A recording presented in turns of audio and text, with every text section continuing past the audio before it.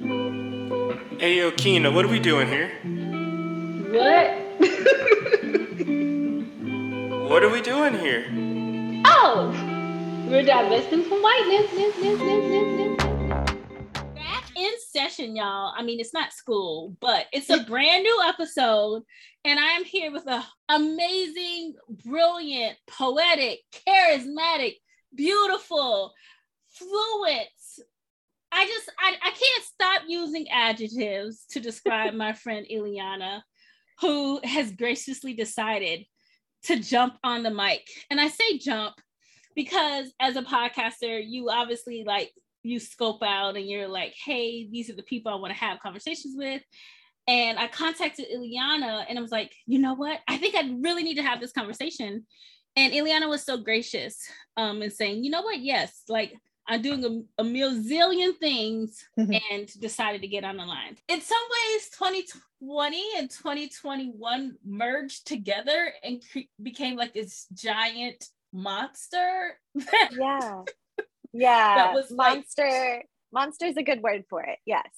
But that's not the only thing though, right? And so because we believe in holding multiple truths, I mean, in some ways it also was like a cave, but then also in some ways maybe it was like a mermaid and pushing us forward to yes, I made 3 different metaphors for what last year was: a cave, a monster, and a mermaid, but pushing us forward to new realities. Yeah, I definitely think so. I think it was a culmination of 2 different years that were intense and challenging in their own way, but also they were a catalyst for a lot of awakening. It was a catalyst for a lot of learning. It was a catalyst for a lot of empowerment for people of color in particular. And with the challenges and even with the good parts of it, it definitely felt like those 2 years blended together, and I don't know where the time went. Yeah, agreed. Once you change your thought pattern, you change your attitude. Once you change your attitude, it changes your behavior pattern. And then you go on into some action. As long as you got a sit-down philosophy, you'll have a sit-down thought pattern.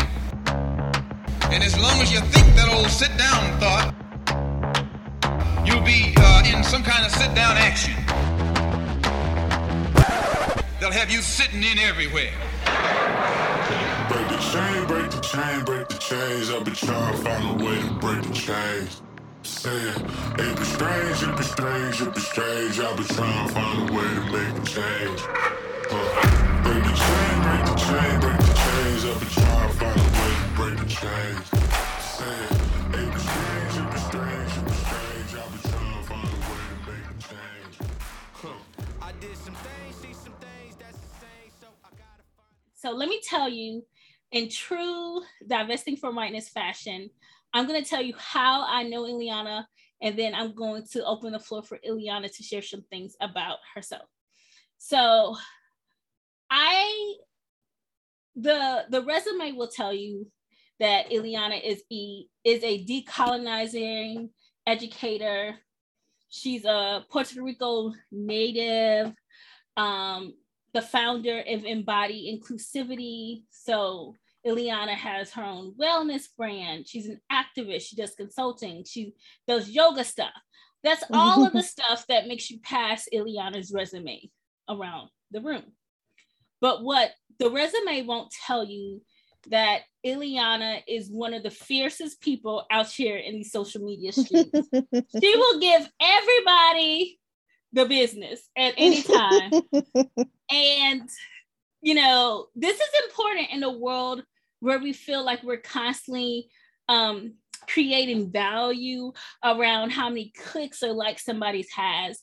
And Ileana is the type of, I guess if I had to use the word, social media influencer and advocate that I want to model some better practices around, which what does it mean to say what's important no matter what, Because I think in social media world, it's easy to I don't know, respond to the masses. Mm-hmm. And it gets harder and harder to stick to our guns, not literal, but proverbial guns when it comes to speaking truth to power. So I am really lucky to have my friend, get the gat, Ileana on the podcast. I love that. Okay. Yeah. I think about like some of the things that I'm running in my head that like came across my timeline in 2021. I mean, you know, you and I were talking about this, like people, I'm not going to say it correctly. You're going to say it correctly, but people like on the island of Hawaii who were like, hell no, y'all don't come back here anymore, you know, like that. Or like people like in 2020 the Great Resignation started, but it continued. People in 2021 were like leaving jobs like, yeah, I'm out of this bitch, you know what I'm saying? I'm out. Yeah, like me like, being one of those people. And we are so happy for it, right? Like people like myself who did the Great Resignation 3, 4, 5 years ago, we were so happy to see other people, you know, also take that leap, as challenging as it can be, because it is so empowering and it can be really fulfilling, and it brings a lot of liberation and freedom for those who are really trying to search for it. So yeah, it was it was a year. I mean, it was 2 years. Yeah.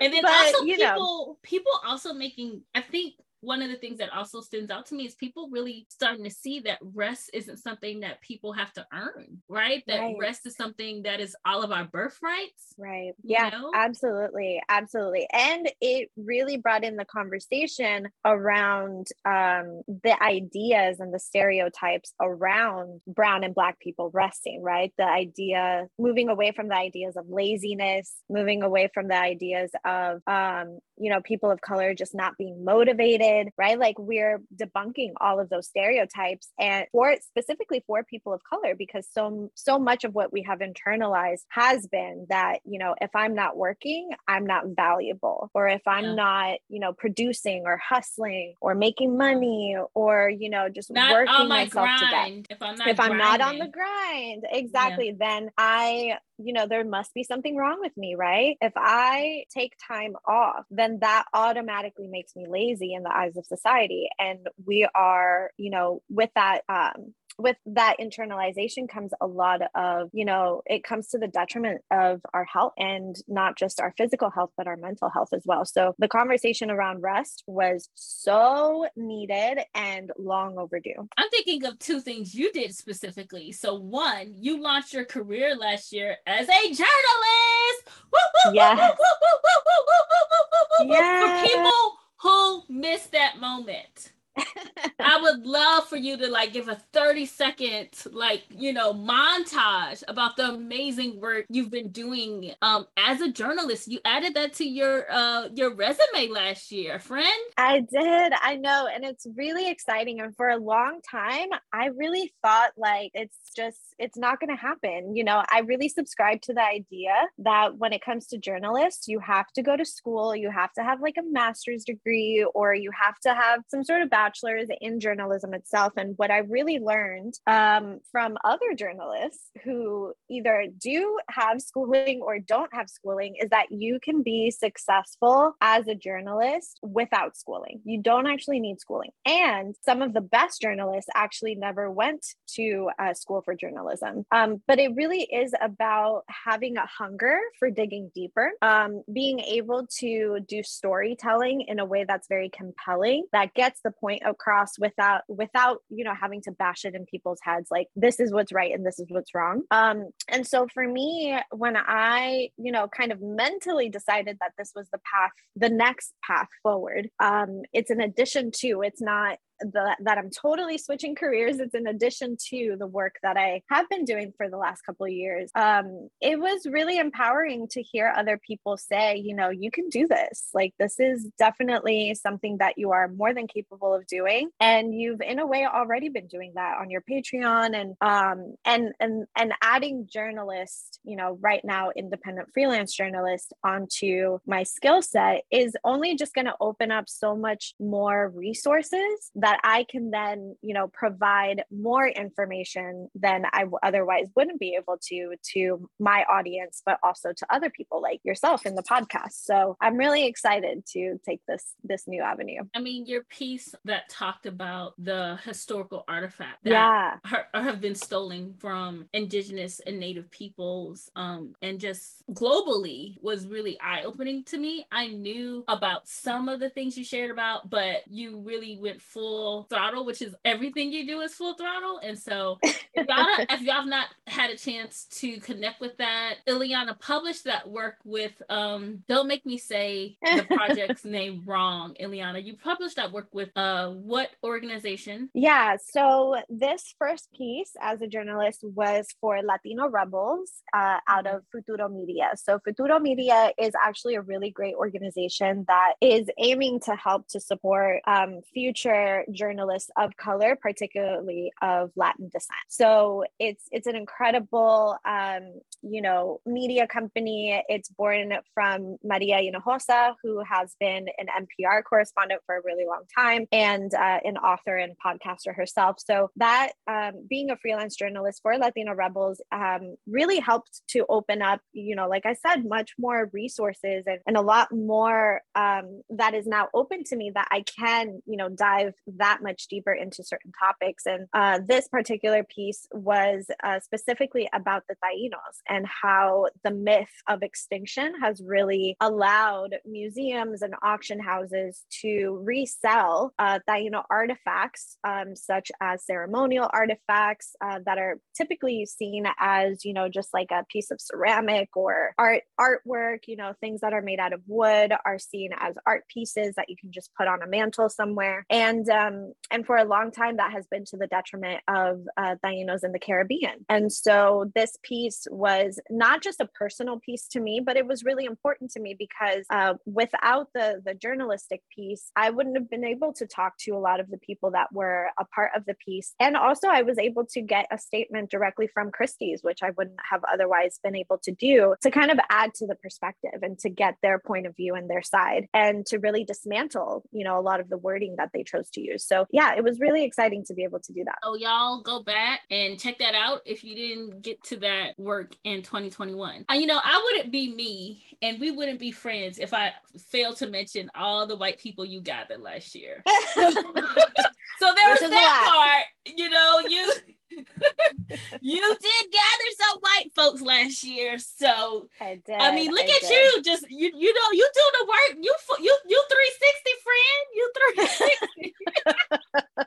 I know. And it's been so interesting because you never know, once you put information out there, it's really up to people to decide how they're going to go, how they're going to use that information, right? And how they're going to react to it. And so I felt like, for me at least, and I'm sure that you've experienced the same in 2021, for me, it was so interesting to see everybody's response to a multitude of different things, right? And whiteness is whiteness no matter what. So really what I'm hoping to help to dismantle within people of all different identities is how whiteness shows up, which is always pretty consistent. It's very predictable. And the only thing that changes is the person, right? Or sometimes the behavior, but the behavior is always rooted in the same thing. So it's always really surprising to me to see a multitude of reactions. One day, I'll call out something, whether it's from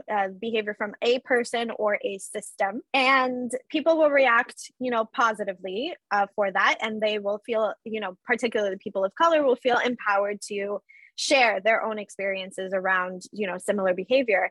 And then in the same, year, I might call out another person or another, systemic institution, and people will have the total opposite react. So it's fascinating how the same behavior that stems out of whiteness will invoke multiple different reactions in people, even though in my mind they are the same. For other people, it's not. So it's been a very interesting year of calling out whiteness. Yeah, and I think that's why this particular episode is going to be so impactful for people as kind of, I won't say it's a roadmap, but, you know, hopefully people are going to listen to this when, you know, early in their 2022 journey. And I feel like this episode will really give people some language. For some people, gonna be new language, but to help them like realign their values around what we really want to name as what I name as eliminating all colonial settler projects. Rather, those are the ones that have pre-existed or currently do exist. And so one of the things I think about for some of the work that you did last year, the work you did with the Sephora campaign was really incredible for me, because it really helped me see how, I mean, I always knew that the beauty industry was violent, and you really did such a good job working with so many amazing Natives and Indigenous folks with really painting how that particular organization was working tirelessly on future but also existing colonial projects and ideologies. So I hope that this episode, if you haven't seen that work go, I'm just telling people all the stuff that they probably missed from 2021 about you. But yeah, just in case you didn't catch that, you know. But that's what we're here to do in this episode, is remind people the value of decolonizing work. And before we get into that, Ileana and I thought it would be fun to tell you about some of the things that we're not doing in 2022, right? Like, we're doing things that we don't want to see show up in 2022 that we might have seen show up in 2021. So I'll start us off. 2021 was a really pivotal year for me in terms of naming boundaries. And so I feel like in 2022, what we're not going to do is have people trying to diminish the boundaries that I set for myself. It's time, y'all. When people give you boundaries, respect them. You don't even have to like them, you know? But in 2022, we're going to learn how to respect people's boundaries. Exactly. And I think a big point in that also is, you know, boundaries can feel very challenging for people who are not used to them, or people who aren't used to enacting them and setting them for themselves, but also for certain people who have never had to respect people's boundaries because of their privilege or because of the way that they grew up around notions around, you know, what they are entitled to or not entitled to. And so boundaries, I think, should continue to be a really big conversation alongside the conversation of rest, because, you know, I've experienced that myself. Like, as a woman of color, setting boundaries for me was really, really difficult. I was always told you need to be as accessible at all times to all people as often as possible. And so boundaries has been something that has been really challenging for me. But when I set them, it's also challenging for those who feel very entitled to my time and my presence and my work to accept them and respect them. So it really goes both ways. So I'm glad you brought that one up. So now it's your turn. What is something that you're not going to do in 2022? One thing I'm not going to do in 2022. You know, I think one of the biggest things is I don't want to continue centering whiteness in the same way that I used to. And not that I always center whiteness, but I think there are some times when whiteness is just the automatic and whiteness becomes the, you know, the thing to dismantle all the time, every day. And what I really am hoping to do in both my anti-racist and decolonial work is to work more on the empowerment piece and to work more on dismantling, you know, all the ways in which we have internalized whiteness and in ways that don't have to really center whiteness or white folks in general. So I think what I'm not going to do in 2022 is automatically, you know, focus on whiteness. I want to automatically build the skill of focusing on empowering people of color. And sometimes that's hard to do when, you know, all around you, it's whiteness all the time, 24/7. But I think it's important. I think it's important not just for me and my personal work and also my personal growth, but I think it's important that, you know, people of color feel empowered to talk about our culture, to talk about the joys that are a part of our existence, alongside also dismantling the challenges too. So I think that's what I'm going to do. or not do.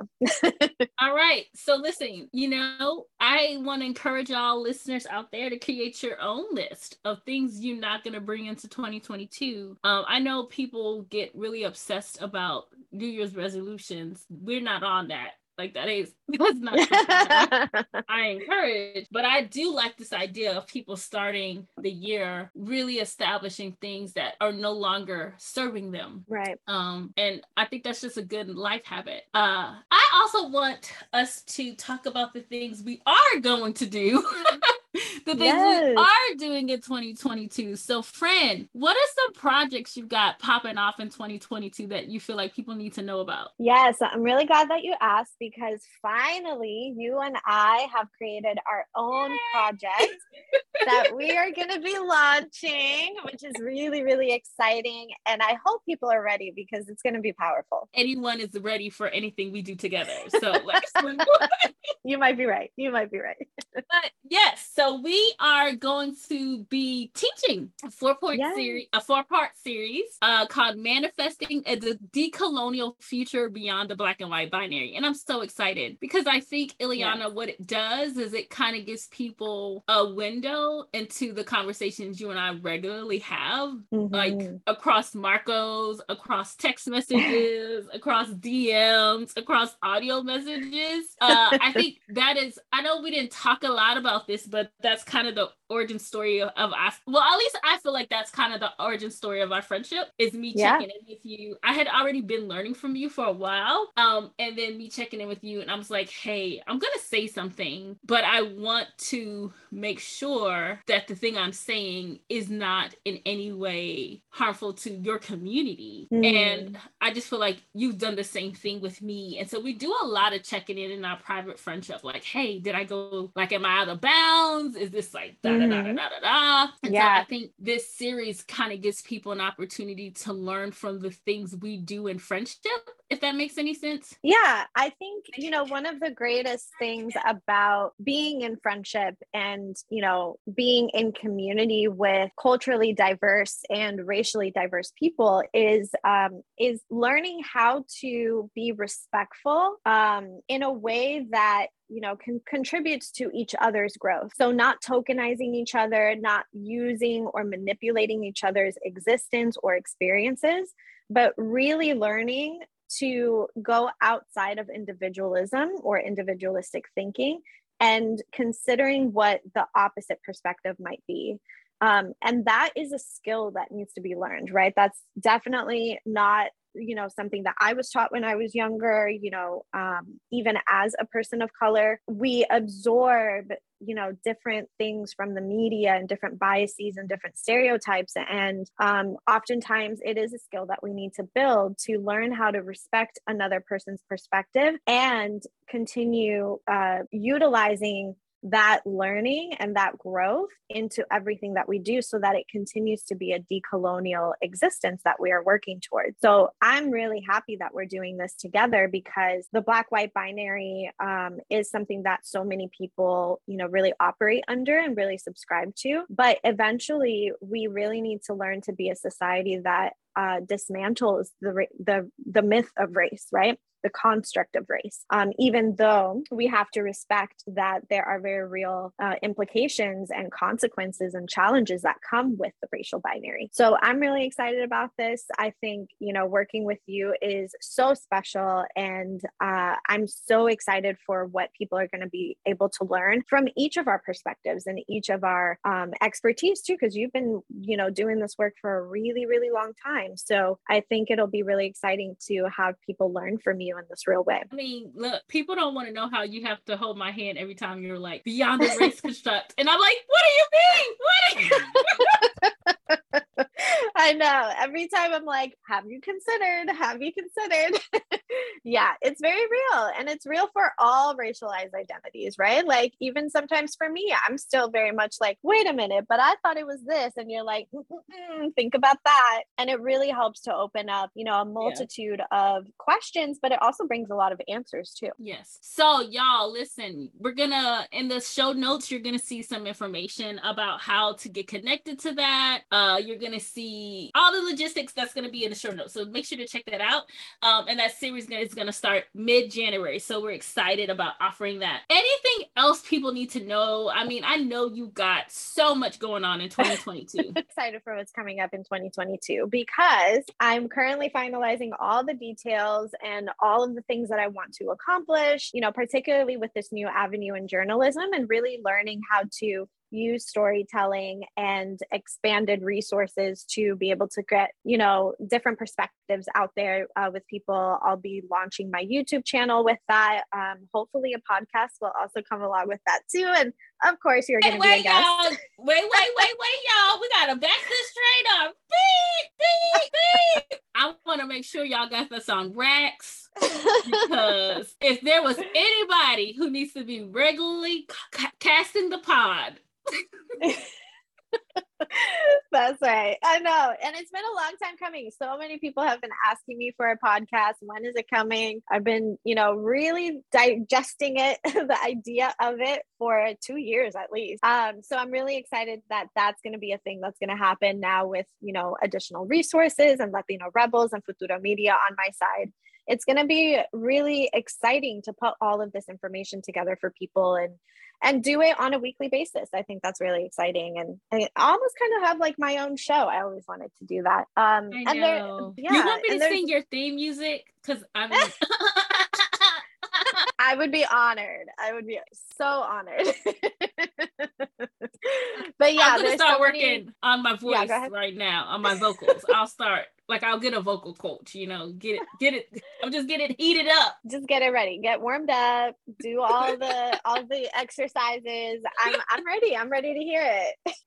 But it's going to be a really exciting year. There's a lot more collaborations. In particular, I'm really excited about collaborating more with the Grapevine TV, which if people don't know, the Grapevine is a fantastic YouTube channel that is now growing into so much more. And I'm really excited to be working with them outside of just, you know, being a contributor to their panels. So there's a lot happening in 2022. So I'm excited.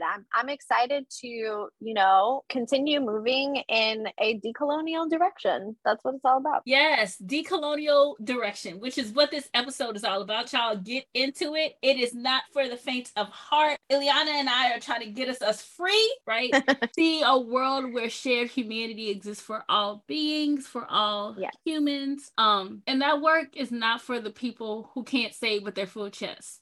So here at DFW podcast, I always ask the question, I always remind our listeners that context means everything. So the question I'm asking you is, what is shaping your life today? Yeah, so today, what is shaping my life is really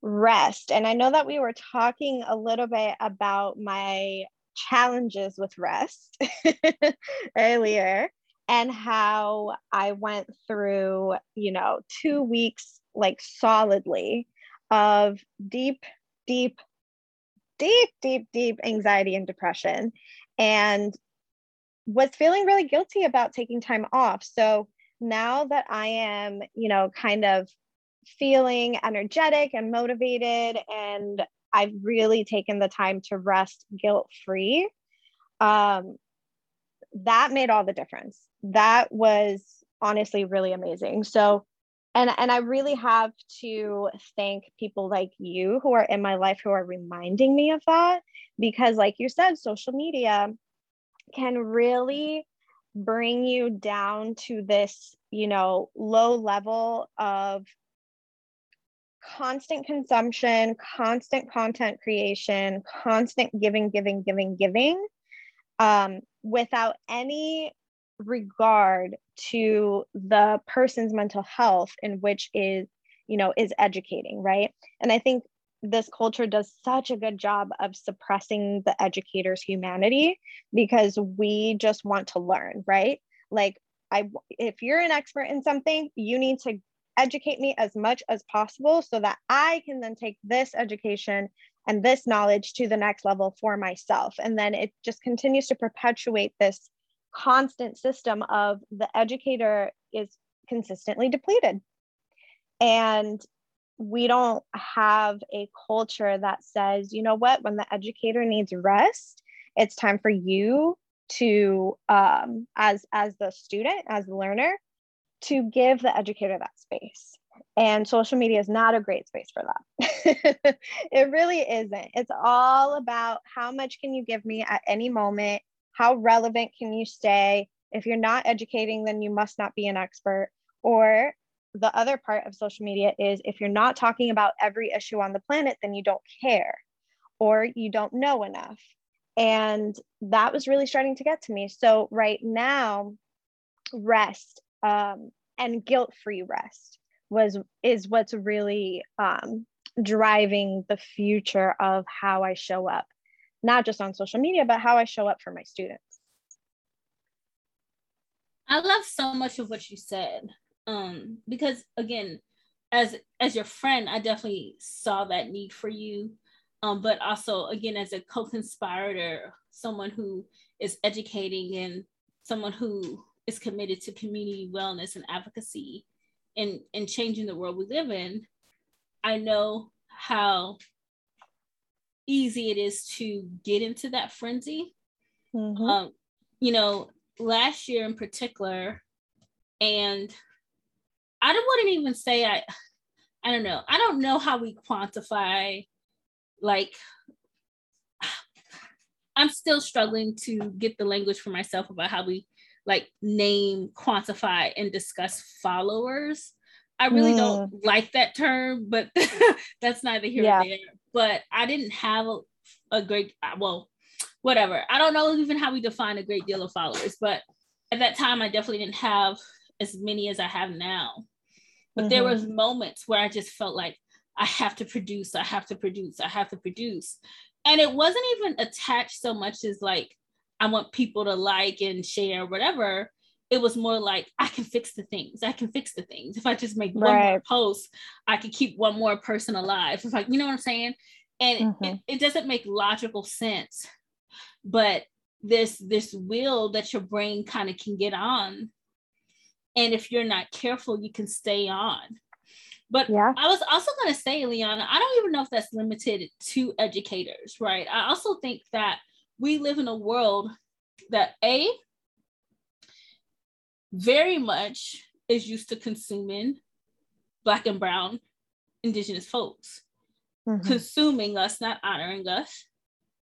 And the second thing is the very nature of capitalism tells us that we only have value when we produce. You see what I'm saying? And so we're always fighting against those types of tensions, that my value isn't rooted in what I produce. And also I'm just one component of this larger communal response to racial injustice and oppression. You know what I'm saying? Yeah, wholeheartedly. And honestly, what's coming up for me, because right now, today specifically, I made a post about Latina Heritage Month, right? And how people typically... Wait, you didn't hear me. I was on mute. I was like woohooing in the background. I want y'all to hear my woohoo. Say it again. Yep. Yeah. And so I made this post because I was 13 days into Latina Heritage Month. And I am so disappointed in the lack of not only acknowledgement, celebration, history, just the lack of care around just Latinos in general. And, but I made this post, and honestly, what came up for me while you were talking is typically, and I always try to speak from experience because that's really what I know, right? And so from my experience, it really is that Latinos are seen as the workers, the laborers, the brown and Black immigrant, that if you come to this country, and I'm talking about the West specifically, if you come to this country and you can't be of physical value to this economy, then you have no business being here. We don't want you. And that for me has been so internalized and entrenched in a way that I didn't realize until literally recently, until I really started to look at the ways in which when I am resting, I feel guilty about resting. And that's not really rest, right? Like I can't relax. I can't relax because I'm constantly feeling anxious about coming back to work or coming back to the grind or, you know, all of the things that are currently going on. You know, I'm an activist at heart. I talk about social justice issues. It's important to me. But there were so many instances where even when I was burnt out and I needed to relax, I couldn't because I was constantly internalizing this idea that if you are not being productive, then you are not valuable. And people are going to forget about you or they're going to toss you to the side, right? And that is something that I think for us as people of color in general, we don't even realize how deep that has been internalized until we actually look at it. Which brings us to why we're here today, friend. And this episode, we're not going to let white people kill us. Right. Right. And so I want to say to the people who are listening to this, who happen to be of the paler persuasion, white folks, the people of the pallor, we're going to get really real here. There's nuance in this conversation, but no one is ever told before coming to record that they need to police their voices and they have to romanticize the truth. So I want to put this disclaimer that if you are a white person who has only read Robin DiFrangelo's books, you probably can't handle this episode. And I also want to say that this tagline, this episode title isn't just a tagline, actually, because this is how I've been living my life since 2020, right? Like when COVID came on the scene, Eliana, I was like, you know what? I can't let these white people kill me. And I thought that would be my theme for 2020, but guess what? It came back in 2021. Except for when it came back in 2021, I was like, this needs to be everybody's theme, including white people. White people need to develop a, I'm not about to let these white people kill me attitude too. That's right. So that is what we're talking about today.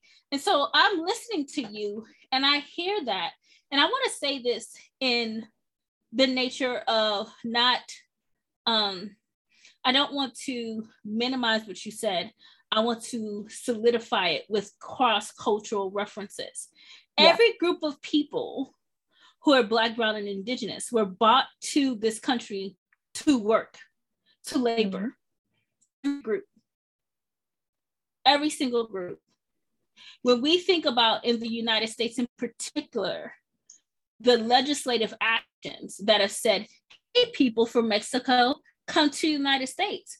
But the why of it wasn't because we were like, or because why wasn't like, oh, come to the United States to add some cultural relevance or any of that. It was come to the United States to work. For the Chinese and Americans, it wasn't like come to the United States, our culture would be enriched by your presence. It was like come to the United States to work. You know what I'm saying? And for the folk from the Africans, it was like come to the United States to, I wouldn't even call it to work. Right? I think, I don't know if that term like holds all of that, what chattel enslavement was. But I'm saying that everybody who's brown, everybody who is not a white person was brought here with that premise. Right. Yeah. And so, and there's an ancestral knowing there. You get what I'm saying? Like, that's when we start talking about body work. That's ancestral. Your ancestors, like, even though they're from the island, but, you know, carry that whole, the empire and the weight of empire too. You know what I'm saying? So I'm opening the floor for like your response and all the amazing shit you're going to say. No, you're 100% right. I was listening to a podcast on the NPR, and I'm forgetting which one it is, but they were doing an entire episode on why there seems to be so many nurses that are from the Philippines. And they did a deep dive into the history of it. And it's very much what you just said. It's the US government or, you know, US hospitals or whoever it was. They went to the Philippines and they were like, y'all need work? Come to the US. We're going to train you how to become nurses. And you're going to come and you're going to work for very minimum, you know, pay. And it's going to be under the guise of you're going to live the American dream. You're going to get to send money back to your family, whatever the premise was, right? And so literally they would, hospitals would hire large numbers of Filipino women, mostly, but men as well, and would bring them into this country and put them in, you know, middle America, Indiana, Ohio, Wyoming, all of these places that are not very progressive. And they're having these experiences of being exploited, of being sexually harassed, of, you know, being told not to speak their language. And it's all on the premise of labor. And as soon as you decide, you know what, I don't want to be a nurse anymore, your visa is revoked. Talk about it. So we've got this culture that says, yeah, we're going to utilize and exploit people of color as much as we can for our benefit, right? We call it for the benefit of the economy, right? And that, you're 100% right, was the entire premise just around slavery in general, because as we know, slavery began with the Native Americans. When that wasn't enough, then they decided, okay, we're going to start shipping in labor, right? And so all of these things, they never quite stop, they just transform, right? You and I have a lot of conversations around abolition, prison abolition in general. Prison labor is something that is big, major right now. Prison labor exploitation, I would say, is big and huge right now. And it is predominantly people of color who are in prison, who don't have any rights because their rights are stripped away from them on the premise of they are quote unquote criminals. And that cycle continues and is continued to be perpetuated, right? It is an extension of slavery that is now illegal, but legal in the terms of criminals, right? Quote unquote. The other thing I was just thinking of too is I was watching, I've been an entrepreneur for a little while now, and I was watching the other day, I was so triggered, an ad came up on my Instagram, and it was a virtual assistant company. But all their virtual assistants are overseas. And so what I'm seeing now is white folks, particularly white women, who are most of the entrepreneurs, like virtual entrepreneurs that we're seeing these days. White women are hiring people from India, the Philippines, all across Asia at below minimum wage, just so that they can continue to advance their entrepreneurial things and continue to gain a massive amount of wealth in the United States while not even paying the basic American minimum wage. And the premise is, the story that people are being told, and they will say this openly, is again, you are creating opportunity for somebody else across the world. It's that white saviorism that we continue to consistently call out, and it consistently keeps showing up. And so it's this labor of, oh, well, you know, these people, they need these jobs. And so you can exploit them as much as you want because you're allowing them to feed their family. So if you want to work them 10 hours out of the day, you can. And it's insane how much, just how blatant it is, but also how it is accepted. It's an accepted mentality that people think, oh, there's no issue with that. Yeah, that's fine. Let's do that.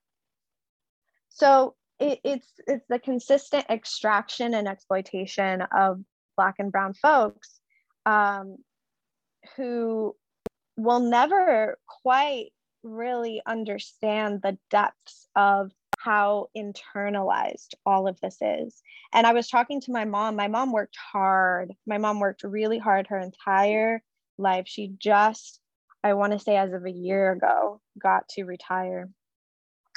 And I don't think she even realizes how internalized that, you know, that level of work was and still is. Because guess what? She texted me the other day and she's like, oh, did I tell you I got a part-time job? I'm like, Mom, you're retired.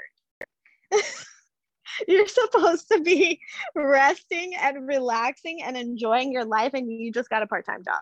I'm telling you, it's so ingrained into our mentality that if we are not producing and being productive, we are of no value to society and we are of no value to ourselves. And it's toxic. It's toxic as hell. So yeah, I'm learning that in real time, just how much I have internalized this, you know, white supremacist, capitalist, exploitative ideology. I mean, we could stop the podcast right there because of all the things you said that have so much value. You know, and I'm sitting here thinking through, taking notes, processing. And what you said about your mom made me think about my mom, in a sense that I have conversations with her now about like, hey, what does it look like for you to not be doing anything?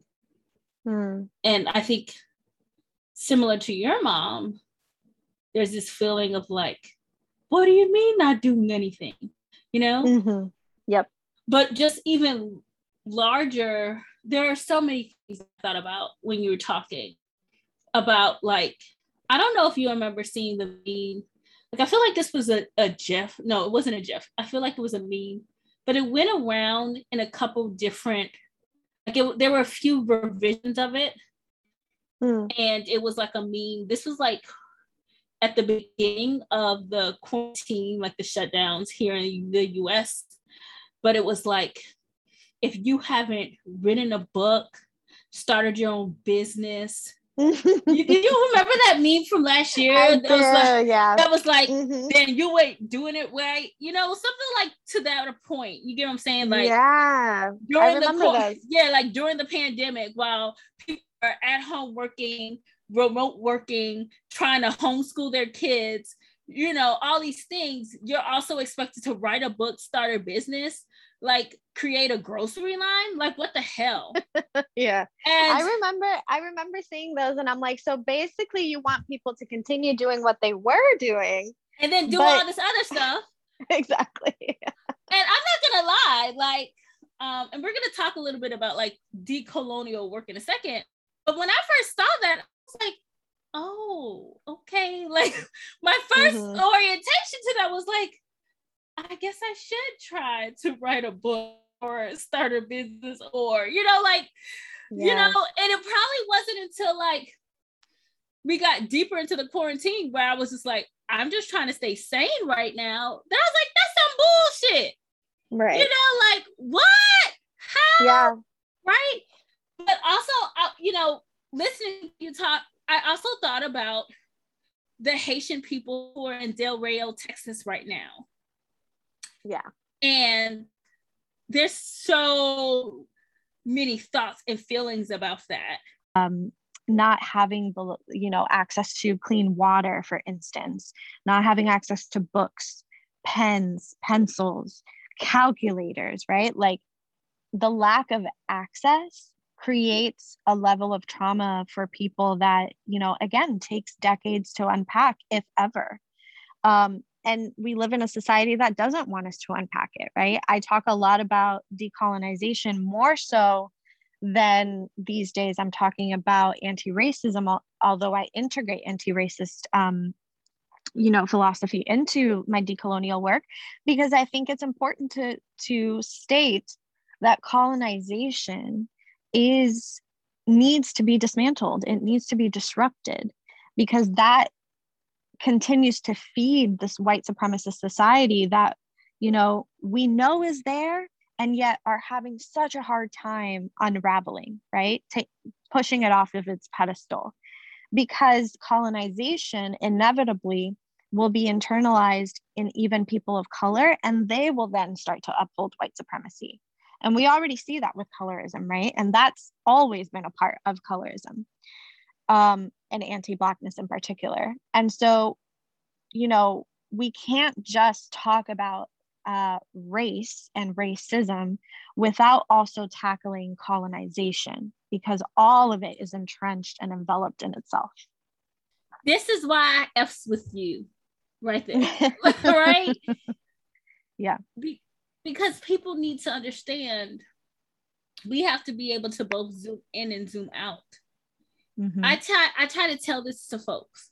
If we wake up tomorrow and for whatever reason we all took a pill to get rid of racism, would the world be a-okay? Hell no. Right. Hell no. Because there would still be a lot to unpack. A lot, because colonial settler projects have interjected themselves in every arena of the global world. We, the global majority, right, aren't just being hit by one violent system at a time. There's a multifaceted approach of violence that we have to live through every day. And part of Ileana, you know, and I'm not, you know, feel free to like call me in and disagree with me if you want to, but I try to tell people that like racism is just one part of the pretzel. You know what I'm saying? Like in the entire entity of what is oppressive systems. You get what I'm saying? That are anti-human, anti-brown, anti-Black. You know what I'm saying? So like, I think sometimes people are like, oh, we just need to get rid of racism and then everything else is going to be great.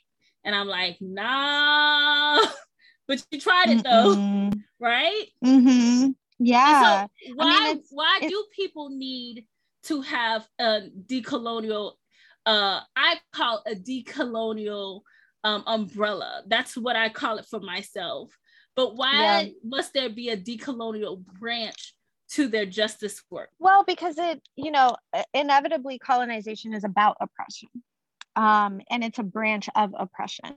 So if we're going to talk about, you know, racism as a form of oppression, then we also need to talk about imperialism as a form of oppression, sexism, xenophobia, all of that stuff, right? And so we can't take down, you know, if I'm going to give an analogy, we can't, you know, destroy one column of a building and think that that's going to destroy the whole building, you know, because there's multiple columns holding up the building.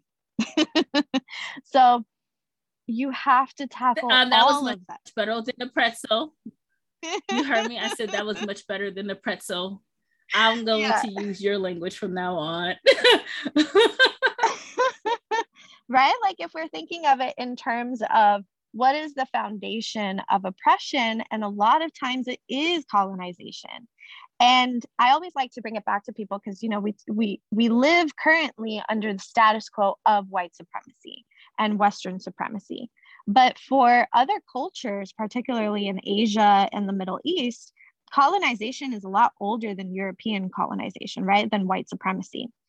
Colonization, you know, was a deep part of, and continues to be in a lot of ways, a deep part of contention between, for instance, Koreans and the Japanese.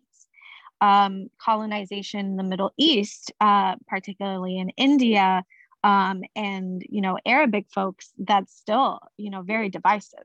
So I think that we can't just lay it on, you know, solely on race and racism, because that's still not gonna, you know, stop other people from wanting that level of supremacy and continual legacy of colonization.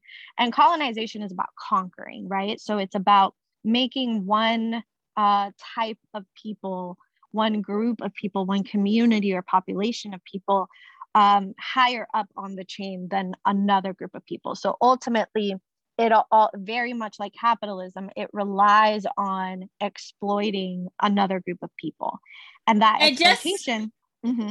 Go ahead. And that exploitation. Yeah. And that exploitation is dependent on making yourself superior over another, which is, you know, what we're talking about, supremacy. And so we can't just say racism is the root of all evil, because racism is a symptom of colonization. It's a symptom of supremacy. It's not the foundation of it. So that's why it's so important to talk about it. Yeah, that's all of that is so good, friend. I just wanted to say, for the people who might listen to this and say, I'm going to play quote unquote devil's advocate, right?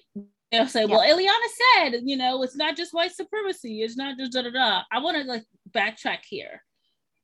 Have other groups of people, like have other groups, including groups of people of color, engage in oppressive strategies and techniques? Yes. All right. Because I don't want to pretend that doesn't exist. But what I'm saying is, worldwide, globally, when we look at the biggest manifestations of colonial projects, that has been associated with people who have connections, ancestry, you know, that of European ancestry. And that most of the colonial projects that have the impacts that we're still murking through and muddling through today are those that have been attached to those particular groups of people. So, you know, because some people might be like, well, I mean, because I hear this a lot when people say, well, didn't slaves, didn't some Africans sell other Africans or whatever? And I'm always like, okay, sure, if we want to play that game, but let's talk about the European influence that also creates the stage for violence. You know what I'm saying? So I just wanted to respond to that if you had to quantify, like, and I mean, I don't know, it may not be helpful, but for some people it might be. If we had to quantify who's been the largest benefactor as well as the largest enactor of colonial projects, it has been those folks of European descent. 100%. And there's no contesting that. Anybody can take a look at, you know, the historical record and see that the British Empire colonized, you know, basically 2/3, if not more, of the world, right? Almost every country, with very, very, very few exceptions, have been touched by European colonization, whether it was the British Empire, whether it was Spain, Portugal, Netherlands, Switzerland, Ireland, you know, name your European country. Most countries in the world have been, you know, either colonized or European imperialism has touched that country. So we can't. And you know how and you know how we know this is true? Yeah. Because everybody ain't walking around globally speaking Spanish. Right. Right. We've got English as the standard. You get what I'm saying? So that's very telling.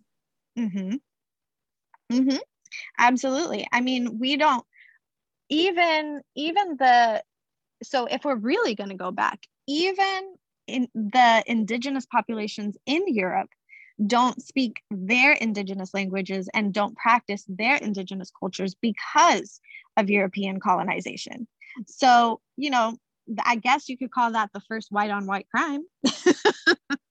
Oh Lord. if we're really going to be honest, right? So just take a look at the historical record. Google is free. All you have to do is look, right? The information is there, right? It's the leading the horse to water, right? Like the water is there, the horse just has to drink it. So if we're not seeing how through the course of humanity, different oppressive tactics have been used, then and we're only focusing on the current modern day racialized society, then we're missing out on true liberation, because liberation is not going to be gained simply by dismantling racism. It's going to be gained by dismantling racism and oppression or oppressive tactics and colonial mentality and sexism and all of these other isms that we have entrenched in our culture. So we have to look at the whole. We can't just look at a single part. It's important because it's important to have a lot of people being experts and being specialists in different categories, but not everybody being a specialist in racism. It's this group of people over here are specializing in racism, and then this group of people over here are specializing in anti-oppression work, and these people over here are specializing in sexism and, you know, patriarchy and all of that stuff. We need everybody so that when we come to the table and say, okay, what's the greater picture here? Now everybody can provide their level of expertise, which is why I love to collaborate. And that's how, you know, kind of you and I got together, is I love to collaborate across many different lines of race, identity, ethnicity, expertise, academia, non-academia, because I think it's so important that we have discussions across many different lines so that we are putting together these puzzle pieces that create this greater narrative of how do we actually get to liberation, collective liberation, because everybody needs to be liberated immediately. But that's not going to happen if we're only looking at one part, right? If I cut off, you know, let's say racism is my left arm. If I cut off my left arm, does that mean that now the rest of my body won't work? No, the rest of my body is still working, right? So let's say my entire body is oppression, right? It's oppressive. So if I'm trying to heal the body, I can't just cut off the arm. I have to heal the arm. I have to learn how to, you know, direct medicine over to the arm so the arm then gets healed, right? So if I'm trying to get liberated as a person, as an individual, but also for the purpose of collective liberation, I can't just look at one part. You know, we talk a lot about white feminism, right? The reason we talk so much about white feminism in general is because they're taking a look at patriarchy, but they're forgetting the racialized part. They're forgetting to integrate the oppressive nature of racism as it relates to the whole. So yes, you are focusing on dismantling patriarchy, but in your dismantling patriarchy, you are now being oppressive to Black and brown women because you are denying them right, because you're still looking at yourself as a superior white woman. So that's how we need to take a look at it as a society, right? So even people of color need to start looking at it's not enough to just talk about race. We have to talk about all oppressive systems so that eventually we can get to this collective liberation that we're seeking. Well, I think you came here and did the things. All of the things. Usually I end every episode with just sharing my extreme gratitude. I'm going to tag in this episode's notes how people can support your work. You are a consultant. You have a website. You are the founder of Embody Inclusivity. So people can actually really lean into your expertise and formally get support from your organization. I also usually at the end of each episode enter the check-in question, which is what is shaping my life today?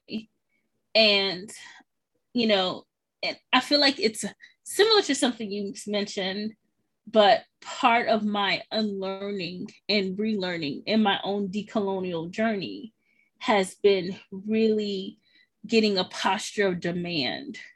And so really demanding that while I may not be able to guarantee 100% guarantee my safety, I deserve that, and I can seek that, and I can work towards that.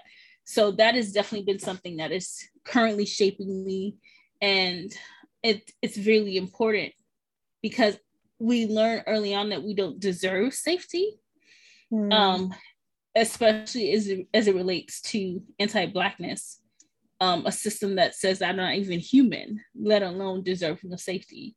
And so so when I say I'm not going to let these white people kill me, I am thinking on all levels, but mostly that white supremacy has taught me and my ancestors not to demand the safety that all human beings freely deserve. So I just want to thank you so much. Again, I just imagine people in their cars, if people are still driving places, I don't know, COVID times. But rather people are listening at home in the cars when they're working out. I think this is one of those episodes that people are going to listen to and say, wait, I got to go back. Like, you know what I'm saying? Like there's a lot of rewinding because you just added so much. So I want to give you the opportunity to have the last word. And if there's anything you want to lift off before we end our episode tonight. Yeah, no, I love being in conversation with you. You're one of my favorite people to talk to. So I'm so happy to, be a part of your new podcast and really celebrate that for you. I think people are going to, hopefully take away so much from the conversations that you have and the insights that you have, because I just think the world of you. So thank you. I'm honored to be a part of this conversation. And I would just, I think my last words would just be an urge directly to people of color across, Black and brown spectrum, to really continue to investigate how has colonization really affected you, and take a look at all of the ways in which you have perhaps assimilated, perhaps adopted values of white supremacy, and really through that unpacking, allow yourself to shed, a lot of that. I think there's, for many of us, there's a lot of shame once we learn like, oh, what are these oppressive systems and how have I perpetuated them? There tends to be a lot of shame, a lot of, how could I let this happen? How could I do this to other people? How could I adopt this for myself?